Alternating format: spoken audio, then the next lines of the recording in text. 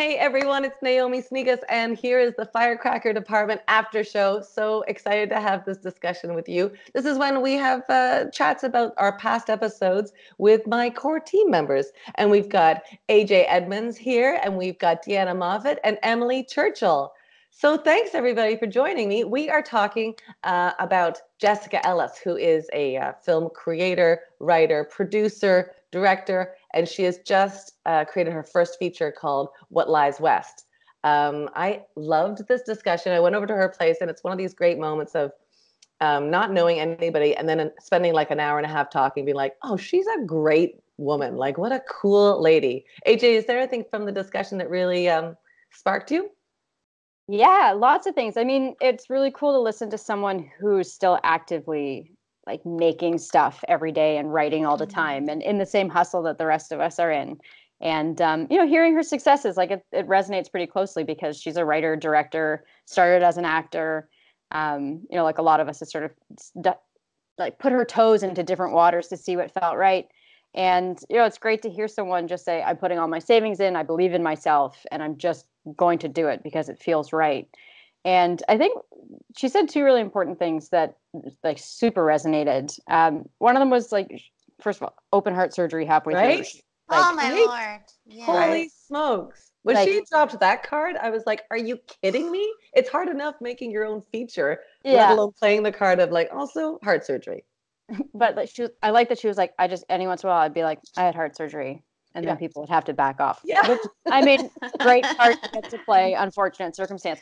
But when she was talking about her recovery and how people kept trying to like pad her away from work, I think people in the medical field and people that aren't artists don't completely embrace the fact that our work it's not just work. It's not just like stress and like a to-do list. It's like what fulfills who we are and fills us up and gives us a purpose and a reason to sort of continue going.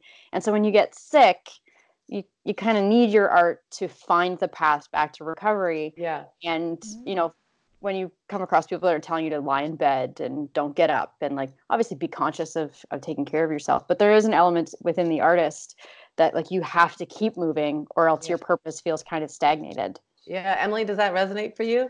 Oh, heavens, yes. I mean, when she was talking, so not only the heart surgery, but the anxiety that she was talking about deal with on a daily basis, it's great.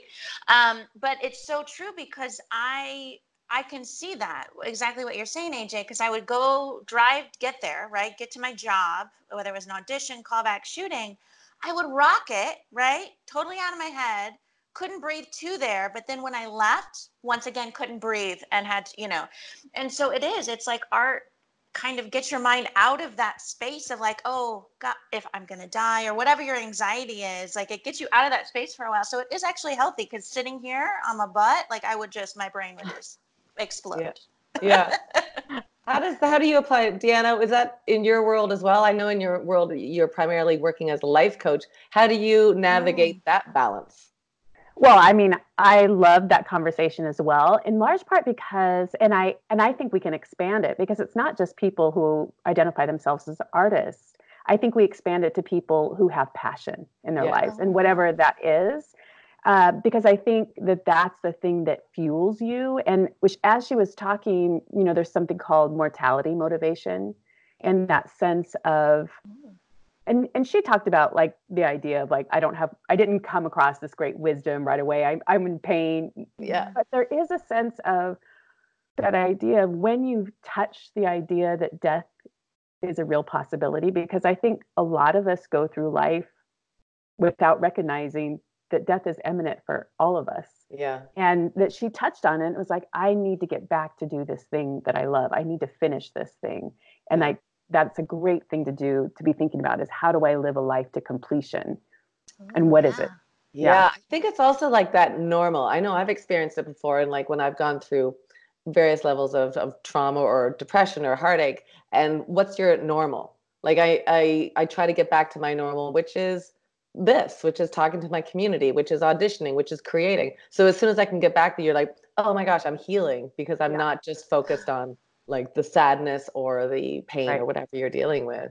Yeah. AJ, what other things that Jessica talked about? Because I know you're in the world of directing and writing, so you must have really gone along for the ride with her discussion. Oh yeah, she's like just preaching to my brain. I think the other one that really got me was talking about being lazy and the like, needing those weeks where you're just like, sorry, I can't work. I'm just going to watch TV, or I'm just going to consume, or I'm just going to read, or I'm not going to think about my job, because we do work really untraditional hours, and there isn't a schedule. Like every time I try to make a plan with someone, I'm like, this week looks fine, but I could have an audition. I could have a last minute writing room. I could have anything come up that I couldn't possibly know about right now, but I'll do my best. Mm-hmm. And sometimes you just have to shut down and have a little more control over your hours. And as someone that's consistently working and consistently sort of on the treadmill of trying to keep up with life and with work, when you stop for a day or a week or a month, it does feel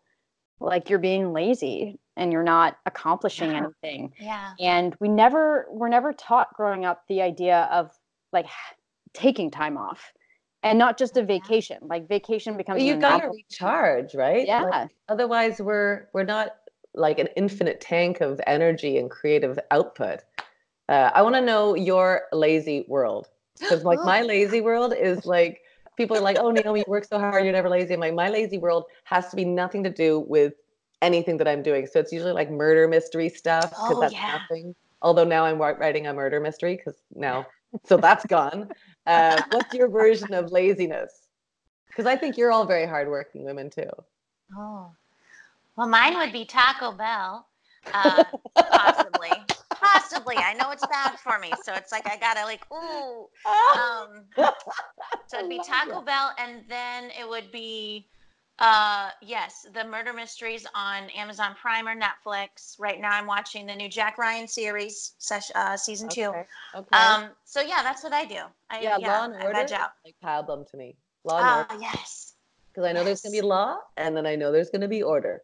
Exactly. What about you, Deanna? Hardest working? Oh man, what do you do when you're lazy? Yeah, I'm just like everyone else, man. I find that couch and I lay down hard, hard.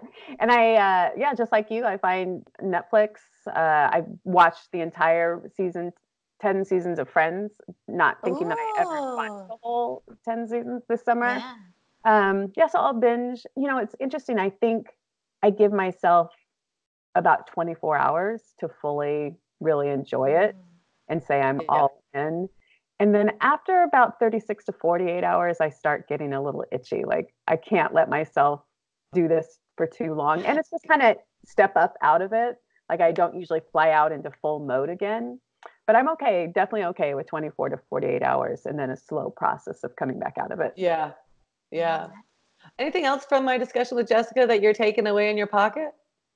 Over me? Yeah. I really loved when she talked about finding she said something that broke my heart just a little bit. And that was when she thought she couldn't go to college as an actress because she wasn't attractive enough. I know. Oh, yeah. Come on now. I know. But then the other thing that I found, when she said that she didn't think she wanted to be a director at all, it was not the thing that she wanted to do. But I think that is how we find our passion. She found something that she loved doing by actually doing it. And oftentimes we can just stop ourselves from exploring or really trying to find our passions because we think we're not going to enjoy it, or we put that blocks in to say, I'm not going to be good at this. I'm not even going to try it. But I love that she stepped into the role and then found that she really loved doing it. Yeah. AJ, Emily, any final thoughts? AJ, you got something, girl? Oh, I got so much up here, but I've already talked a lot, so it's all you. Go ahead. Emily, any final thoughts? I just, because I'm producing our next film, my husband and I, where I'm producing it, so I'm trying to do I am doing all the SAG work and everything, and it was interesting to see her take on going union or not, and like going through that paperwork. So I really thought that part was really interesting, just on a mental level of getting done doing the work. So that's what I loved about it, for sure. Yeah, I just love these women that kind of come into our community, like Sydney, who does our social media and podcast producing. She was like, hey, have you heard this woman, Jessica Ellis? And suddenly I'm sitting in her living room talking to her. And it's just such a great building of our community. It makes me real happy. Speaking of Speaking of building, what are you guys building these days? Emily, what are you working on these days other than your film you're producing? Maybe you can talk a bit about that. Oh, well, the film is called Stark Raving Actress. And we're shooting it in January, knock on wood. And so we're in pre-production right now. Amazing. Yeah. Deanna, what's going on with you?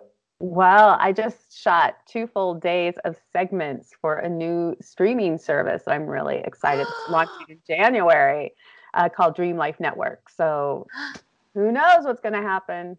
Yeah. I love it. And also you've got our goal setting workshop, which is exciting. Goal setting workshop right here with the Firecracker Department. It's so awesome. 8 weeks of not only learning, but accountability. And I'm really excited to offer that up. I'm excited to see. I'm going to take it. I'm ready to set some goals. I mean, I'm good at setting goals, but I got one that is like, why aren't you moving forward on that? So I'm looking forward to chatting with you. How about you, Anna, AJ? Pocket Film School. It's just my entire life right now. We're a ragtag group of filmmakers stepping outside of our comfort zone, trying to sell a product online. And so I'm creating ads and just trying to learn how to be a salesperson as quickly as possible. But it's been really cool. We've got 10 students that are super engaged. And we launched exactly a month ago, I think. So off we go. Well, congratulations. That's amazing. And everybody can follow you. You'll see the Twitter signs and handles right under their faces. But if you need to know more about Firecracker Department and all of these fantastic gals, go to firecrackerdepartment.com. Don't forget to subscribe on Apple Podcasts, of course, to get the episodes, and to our newsletter, because our newsletter is like jam-packed full of cool things, workshops that are happening online, like your goal setting workshop, or we have something coming up in Toronto, and we have another one coming up in Los Angeles. So you never know where the workshops are going to pop up in. And come on in, join the community. We'd love to have you at the Firecracker table. So thanks, everybody. Thank you. Thanks, Naomi. See you next time on the after show.